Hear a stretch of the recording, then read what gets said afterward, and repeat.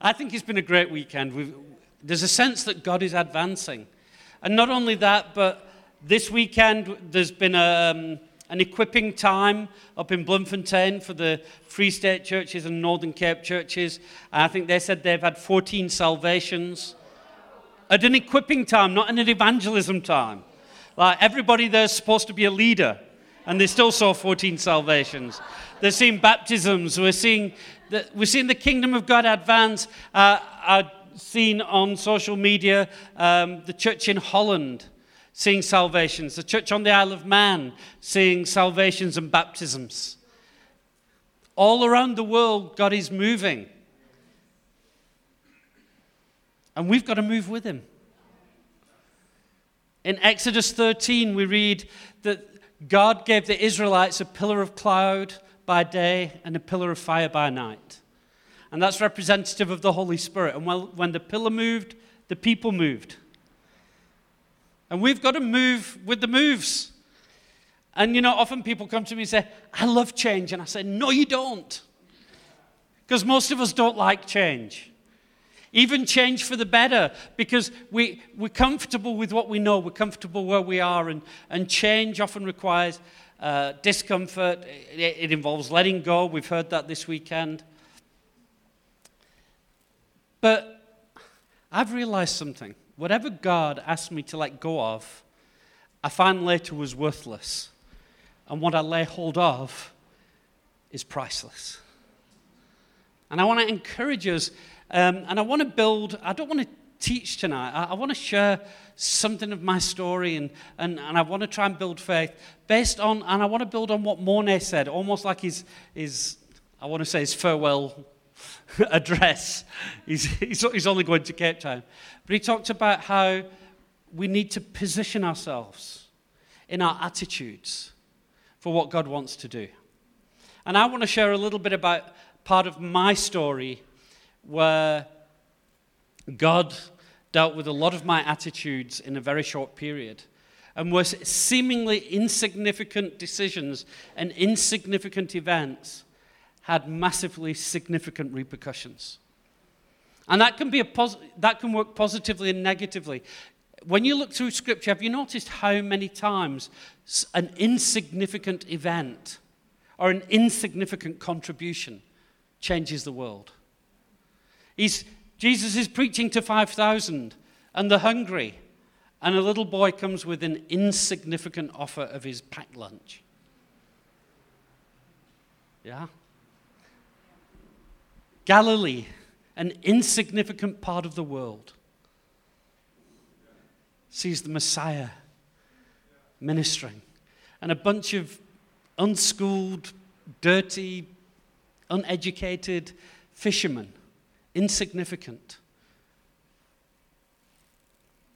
In the Old Testament, one of my favorite stories is Jonathan and his armor bearer. You know that story where Jonathan and his armor bearer go and beat up some Philistines? When you read that story, and you can go read it in your own time, but basically the story starts off, the Philistine army was as numerous as the sand on the shore. And then Jonathan and his armor bearer go, and you know how many people they kill? They kill about 20 Philistines. You go, well, what difference is that going to make? Like, it was an act of great faith, but what difference is it going to make? We could kill 20 out of 200,000. And yet God used their faith. And in that, it says God brought confusion to the Philistines. And those Israelites who'd gone over to the Philistines came back. The Israelites that were in hiding came out of hiding. And that small act reverberated through the entire nation of Israel, and God won a great victory. And here's the deal. We can talk about Josh Gen, and Josh Gen is 6,500 members now, 50-odd congregations. And you can say, well, I can't make much of a significant difference. Who am I? One person, one family, one community, one congregation. You represent a small percentage of Josh Gen. What difference can we make? Well, when you respond in obedience, when you respond in faith, what we see as insignificant, God does massively significant things with. Are you with me? So I'm just going to share something of my story. Now, here's my disclaimer. This story may make me look good because I'm choosing a positive story. But for every story that makes me look good, I've got 100 that make me look like an idiot. And if you want those stories, just contact Chad. He's got plenty of them. Okay, so, and my concern sometimes is as preachers, when we preach, we want to communicate faith. We want to communicate the goodness and glory of God. So we tend to tell stories of when God used us. And you don't often hear about the times when we were stupid and disobedient, right? But I'll come back another time and tell you some of those stories. So this story starts way back in October of 2003, just shortly after my first daughter was born. So my first daughter's born, my wife's given up work. We were privileged enough that she could stay at home. And I was being super successful at work. I was the national sales manager of a company, and I had just closed the biggest deal in the history of the company. It was a multi-million rand deal. That one deal was bigger than the entire company's turnover had been 3 years previously. Yeah. And I was going to get lots and lots of juicy commission at 6%. You can do the sums. And this is back 2003 when money was worth something. So life was comfortable. I was blessed. I was on eldership. Life was great. Nothing to complain about. Until Andrew came for supper. When Andrew comes for supper, get down on your knees and pray. And he said, Mike, how would you feel about coming on to staff?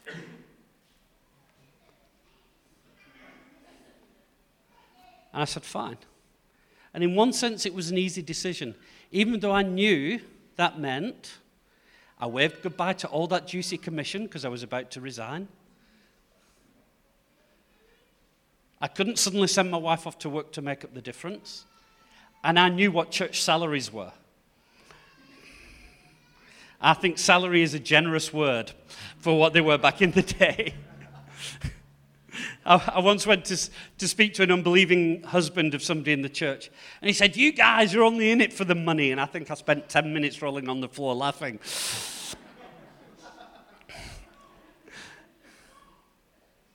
But there was a reason that it was a relatively easy decision for me. And that's because when I was younger, when I was as young as 14, God spoke to me and people prophesied over me that I would be an elder. I would be in full-time ministry. And I said, you've got to be kidding. You've got to be a lunatic to want to be an elder. I kind of still think that. You've got to be a lunatic to want to be an elder unless God's called you to it. But I ran away from that. I said, not a chance. I'm going to go into business and I'm going to be successful in business. And guess what? I was never successful. Every business opportunity I had, every job. One sales job, I was 140% of my target and I got fired. Because the boss wanted to steal my sales for himself to make him look better. All these kinds of unfair things happened to the point where I was absolutely broke. I was so broke, I remember going into the bank one day with my credit card to draw money on my credit card so I could pay my minimum balance on my credit card. Have you ever been that broke? Not to be recommended at all, but that's where I was. And I got to the stage where I got to play no hope, and I said, okay, God, I'll give you a year. I'll give you 1 year of my life to figure out what I'm supposed to be doing. And he brought me to South Africa in January of 1994, when everybody said, you're crazy, there's going to be war.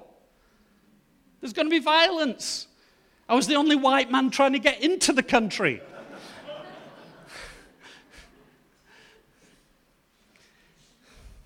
That was 30 years ago, still here. I'm like a bad rash, you can't get rid of me.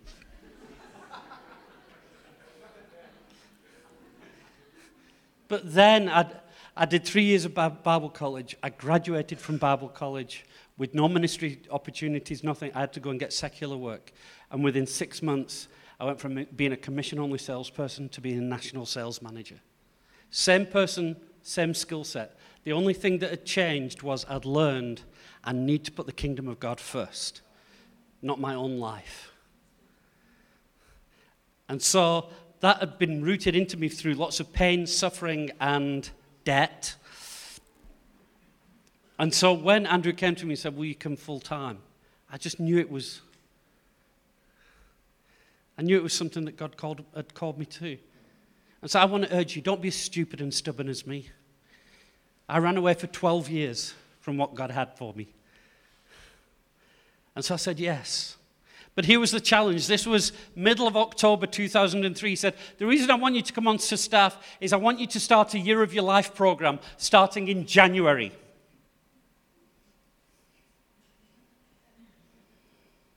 And I had a trip to the UK booked. I was spending a month in the UK. So between the middle of October and the middle of January, I had to figure out what this Year of Your Life program was going to be, what the curriculum was going to be, how it was going to work, and I had to somehow find some people to actually come and do it. Who are you going to find to commit a year? All your students, it's October, they've already applied for university. I mean, it's impossible, right? And so, but I said, okay, if that's what you want me to do, I'll do my best. God help me. So I planned, and I went to the UK. And what was really interesting is, on the first Sunday we announced that we were doing it, there were 2 young men visiting who weren't even from Joshua and weren't even quite sure why they were visiting us. And they heard this announcement, and the one young man went, that's what God wants me to do. His name was Ryan Kingsley. And he was the very first guy to sign up for our Year of Your Life program. And then others. Erica, who's now in Namibia with Yaku, and Wayne Dodd and others. Daniel Holly has done so many guys have, and so God made a way. But the problem was I got back from the UK, and sometimes this is how we work in Josh Gem. We work by following the Spirit, not by following well-led plans. So Andrew had asked me to come on to staff, but we hadn't had a discussion about salary. He said, we'll sort that out nearer the time. So I got back from my holiday, my very expensive UK holiday, met with Andrew, and Andrew said, Mike, we've got a small problem. Our giving has dropped, and our expenses for building our building has increased. We have no money to pay you. But we still need you to work because we've already announced this and we've got people signed up for this Year of Your Life, so we can't cancel it. So basically what we need you to do is come and work for us for nothing. Can you make a plan with your old company? I said, I'll try. And so I found myself in a situation where I was working 6 days a week for the church for no salary and 1 day a week for my old company consulting. Poor me, right? And I did complain a bit. But here's where things get interesting. At that time, just after I'd started that, Andrew announced that he was taking a team to Brazil. And God said to me, go to Brazil with Andrew. I said, God, I've got no money. What's that got to do with it? Okay. So I put my name down, trusting that the money would come in. And exactly 1 week before our flights, do you know what happened? Nothing.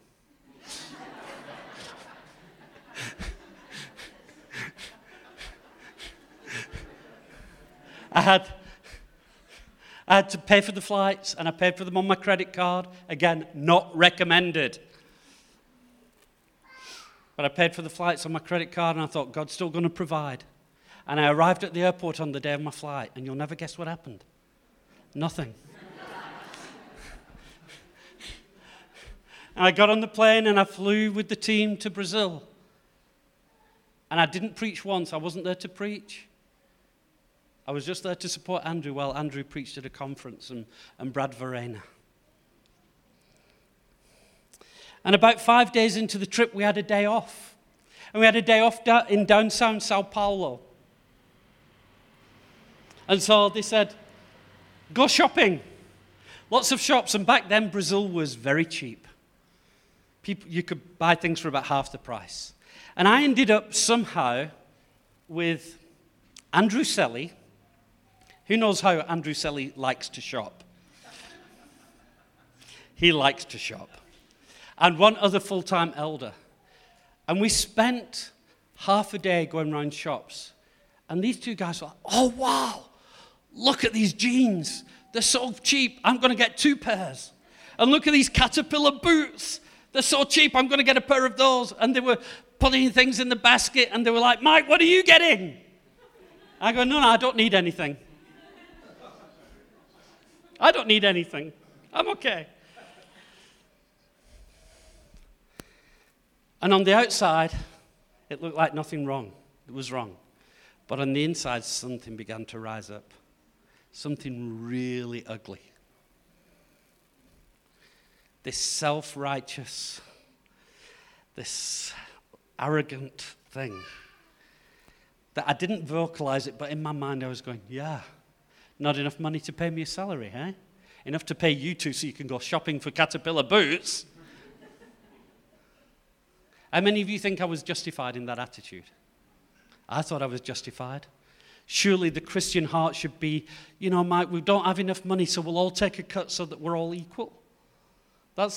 Yeah. In many ways, I could have justified my opinion, but my opinion in my heart wasn't right.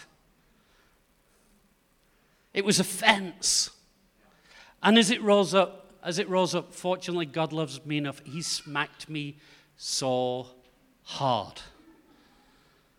And he said, what has it got to do with you? So what do you mean? He said, did I ask you to work for no salary? I said, yes, Lord. He said, did I ask them to work for no salary? I said, I don't know. He said, well, stop your complaining. You've got to do what I've asked you to do. And I don't treat everybody equally. And I know that because I'm a dad now with 2 daughters. I realize you don't treat your children identically. You try and find the key to each child, to bring each child into the fullness of who they can be. As leaders, as an elder, and that's something I had to learn. I used to think it was unfair if we treated people differently. And then I realized, no, we do need to treat people differently because I've got to find the key for each heart. And in that moment, I had to find the key for my own heart and deal with my own offense and selfishness. And actually the fact that I thought somehow that the church was responsible for my provision instead of God.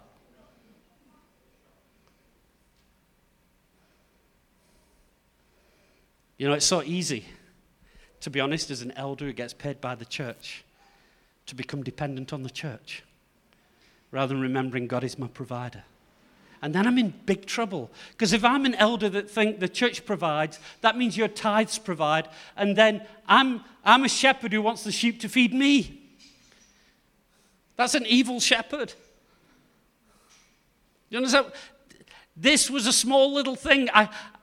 You go, well, was it a big deal? Like, you were kind of justified, whatever. I'm convinced if I'd let that thing rise within me, it would have torn my relationship with Andrew. It would have shaped my entire future. But things were only going to get more difficult. This was a trip on which I coined the phrase, render unto Visa what is Visa's.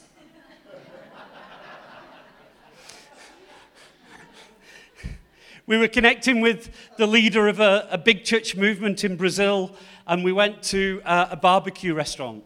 Come with me to Brazil. You've not lived till you've been to a Brazilian barbecue restaurant, where they just come and bring huge hunks of steak to your table until you can't eat anymore and you surrender. You've been able. That's what.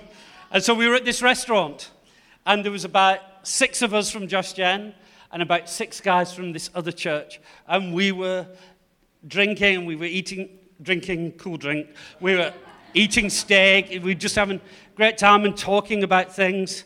And then Andrew whispered, he said, Mike, make sure we get the bill before they do, because they're going to want to pay, and I want Josh Jen to pay. Okay. So I'm looking, I see the waiter with the bill, and I see one of their guys, and it's like, okay, who's going to get to the waiter first?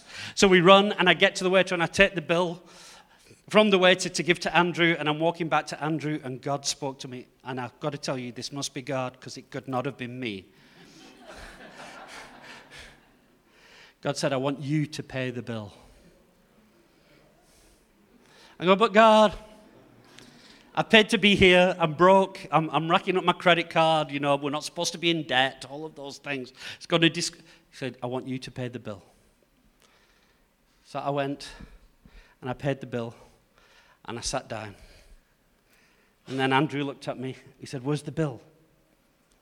I said, it's been paid. And he started to rebuke me. I said, I wanted us to pay it, not them. You kind of failed me. And I'm like, talk about being punished. No good deed goes unpunished, right? And everything again wanted something to rise up within me to say, do you know what I've sacrificed for you? How dare you speak to me like... And again, God checked my heart.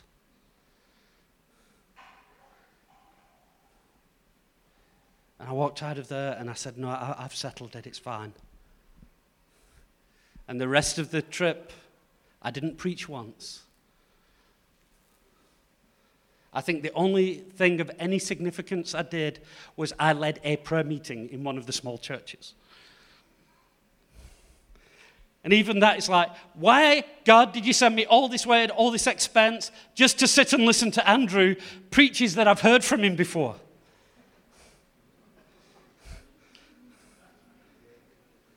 I'm sure none of you have ever felt any of these feelings. I'm sure none of you have ever been challenged with any of these wrestles and these thoughts. I'm just really carnal. I'm lazy and selfish, and I enjoy a comfortable life. But the interesting thing is the trip ended. I arrived home, walked into my house, and the first thing I noticed, I'd asked somebody to house sit, and the first thing I noticed, this is showing my age now, there was a DVD player and a home theater system in my house. I'm like, oh, he's obviously brought that and left it and forgotten to take it home. But with it was a note, Mike, we saw you didn't have a home theater system. We thought we would bless you. I thought, wow, thank you, Lord. The very next day, Andrew phoned me. Something's just happened with our finances. We've got enough to pay you. Somebody else came and said, I don't know why, but God's asked me to give you this, and it was normal. And God unlocked finances. I don't know the theology of this. I wonder if even the church's finances would have been unlocked if I hadn't. I don't know. I don't think I'm that powerful, but in the mystery of God. But the interesting thing is, we were linked with an apostolic movement at the time, and we parted from them. And we didn't want to cause confusion to the churches, so Andrew said, we're not going to go into Brazil again because they're linking with this other apostolic field, and we don't want to cause any problems. Great, that's fine. And 2 years later, just in passing, I just sat with Andrew somewhere. I said, I wonder how the guys in Brazil are doing. He said, why don't you go and find out? And I get, what? Who am I? I'm a nobody. I've never led a team. I've never done anything apostolic. I'm not an apostle. When I went last time, they won't even remember who I was because I didn't even lead anything or preach. And now you want me to go on my own, take a team, and go and like phone these guys or email these guys out of the blue and say, hey, would you like me to come? And those, who? But I went and began to develop relationships. The one relationship I built on that trip, somebody said, a friend of mine's just planted a church. Will you go visit him? Would you preach in his church on Sunday? I said, okay. I just felt the Lord. And I went, and the church was in his flat. And in Brazil, it's very, very small flats. It was a church of about 8 people. And I preached there. We had a team of 5. Morne van der Merwe, some of you remember, Julie, Milani, myself. That church of 8, whatever its name was then, is now known as Station 337. It's got 3 congregations, hundreds of people. It's touching churches across Brazil. It's even touched churches in South Africa and elsewhere. And we're now connecting with another network of churches, of hundreds of churches into Brazil. I'm going to Mozambique this year because they also have partnerships with a bunch of churches in Mozambique. There's doors open in Mozambique. And people sometimes go, oh, well, look at Mike, he's an apostle. I'm not an apostle to the nations. I'm just an idiot who God decides to use because then he gets all the glory. But if I am anything, and if I've had any influence, that trip where those offenses had to be dealt with, those attitudes, that obedience, because I thought I knew how to sacrifice. I thought I knew how to give. I thought I knew how to be generous. I thought I knew how to lay down my life. But here's the thing about laying down my life. I think I'm a zombie because every time I think I'm dead, I find myself walking around again.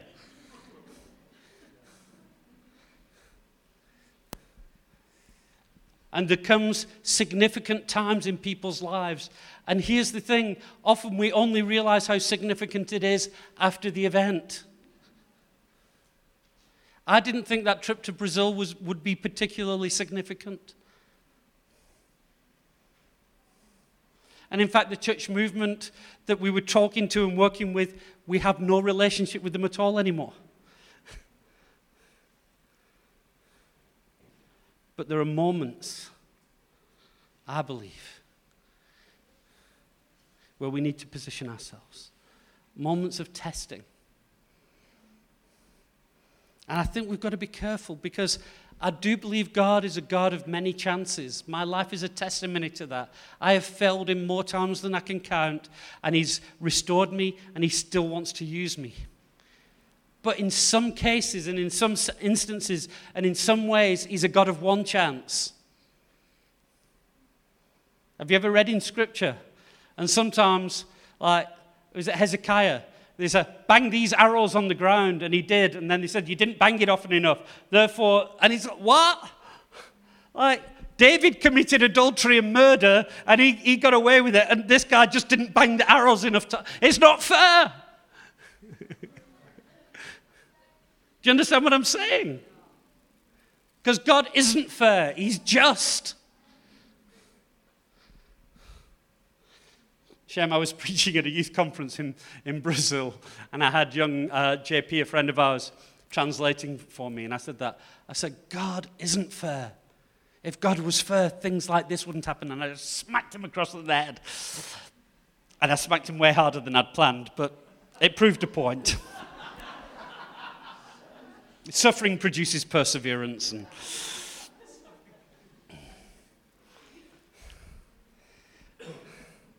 the point I'm trying to make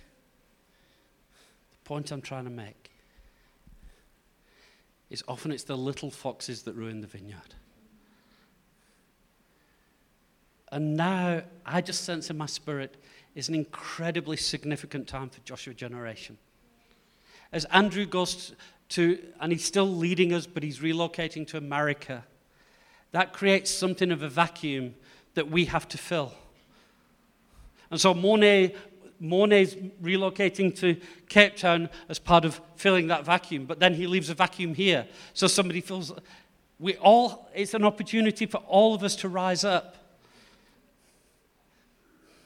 And I honestly believe that as Andrew goes and he says, I'm willing to go and take responsibility for a small, difficult-to-lead church.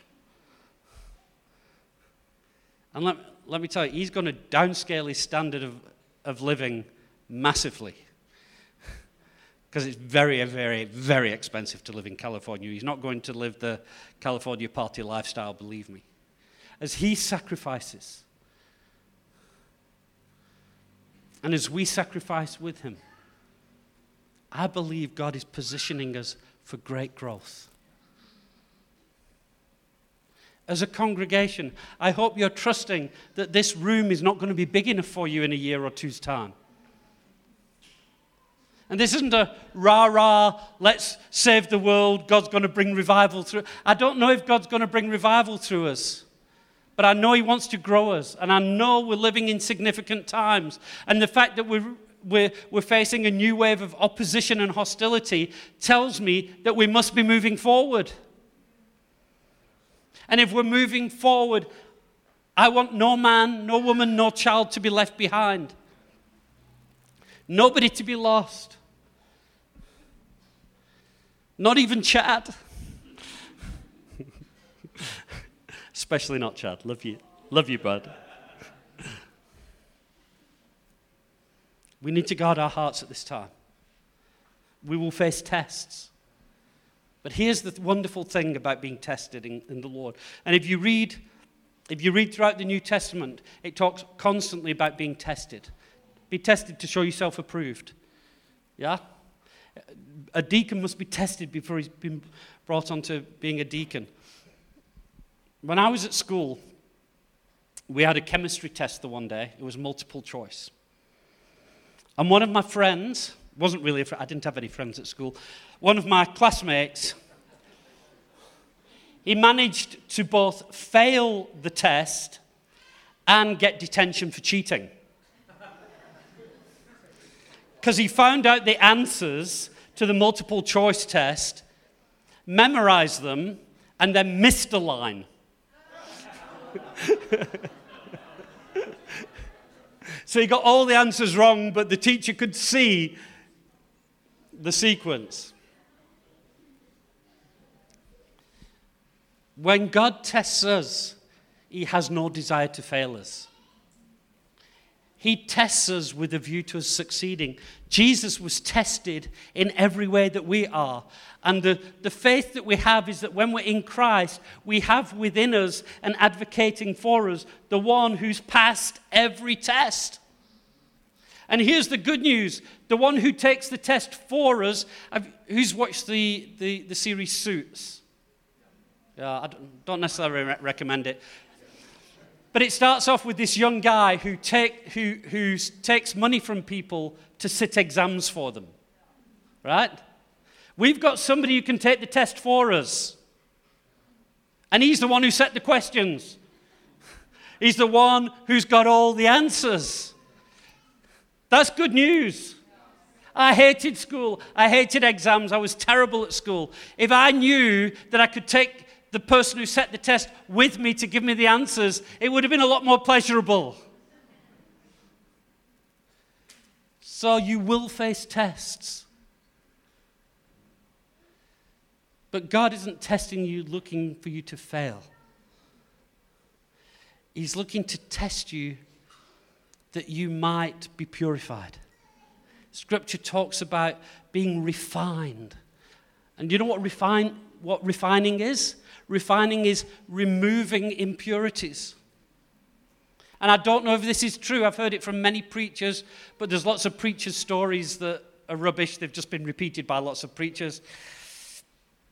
But they say when you're refining gold and you put it under great heat, right, and all the scum rises to the top, and that's what the testing does. When I was in that shop, scum I didn't think was there was revealed so that it could be removed. And they say, how do you know when the gold is pure? And they said in the old days, now they've got all kinds of machinery. In the old days, they say you would know the gold is pure when the goldsmith can see his own reflection in the liquid gold. And that's the testing process. That the Lord will bring tests. He might bring heat. He might bring persecution. He might bring suffering. He might bring a lost job. He might allow all kinds of things to happen to test, to see what is in us that isn't of him. And guess what? That story is 20 years old, and there's still scum that keeps coming to the surface in my life. But when we pass the test, we better reflect the person of Jesus. The tests that you might face, you might get tested by being overlooked. Chad actually publicly said, he thought he might be the guy to oversee the region. And then Andrew said, I want Hannes. And he's a good guy and he's a team player. But I'm sure at least part of him was going, why not me? It's a test of being overlooked, being offended. I might have offended some of you tonight. But you know what one of the hardest tests to pass is? And this would be a whole preach in itself, the kind of tests that we face. The test of success. Because success tests in a way that failure never can. But whatever your test is, be aware.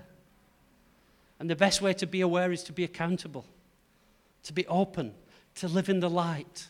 Because the other nice thing about this test is I'm allowed to crib off my mates. I'm allowed to come to Benny and say, Benny, I don't know the answer. Do you have the answer for me? We won't be disqualified for that. Live in the light, be submissive, be team players, invite people in. And sometimes it's a test that nobody else can help you with except to pray.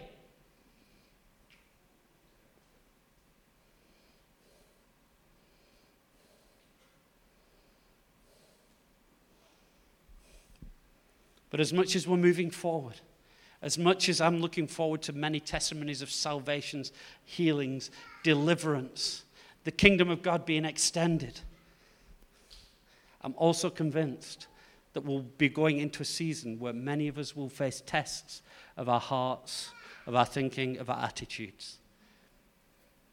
And I just want to urge you, be like the Mike that I've told you about tonight, not the idiot Mike that I could tell you 100 stories about. And allow the Lord to purify you in the testing process, that you might come out the other side more like Jesus. Amen? Amen.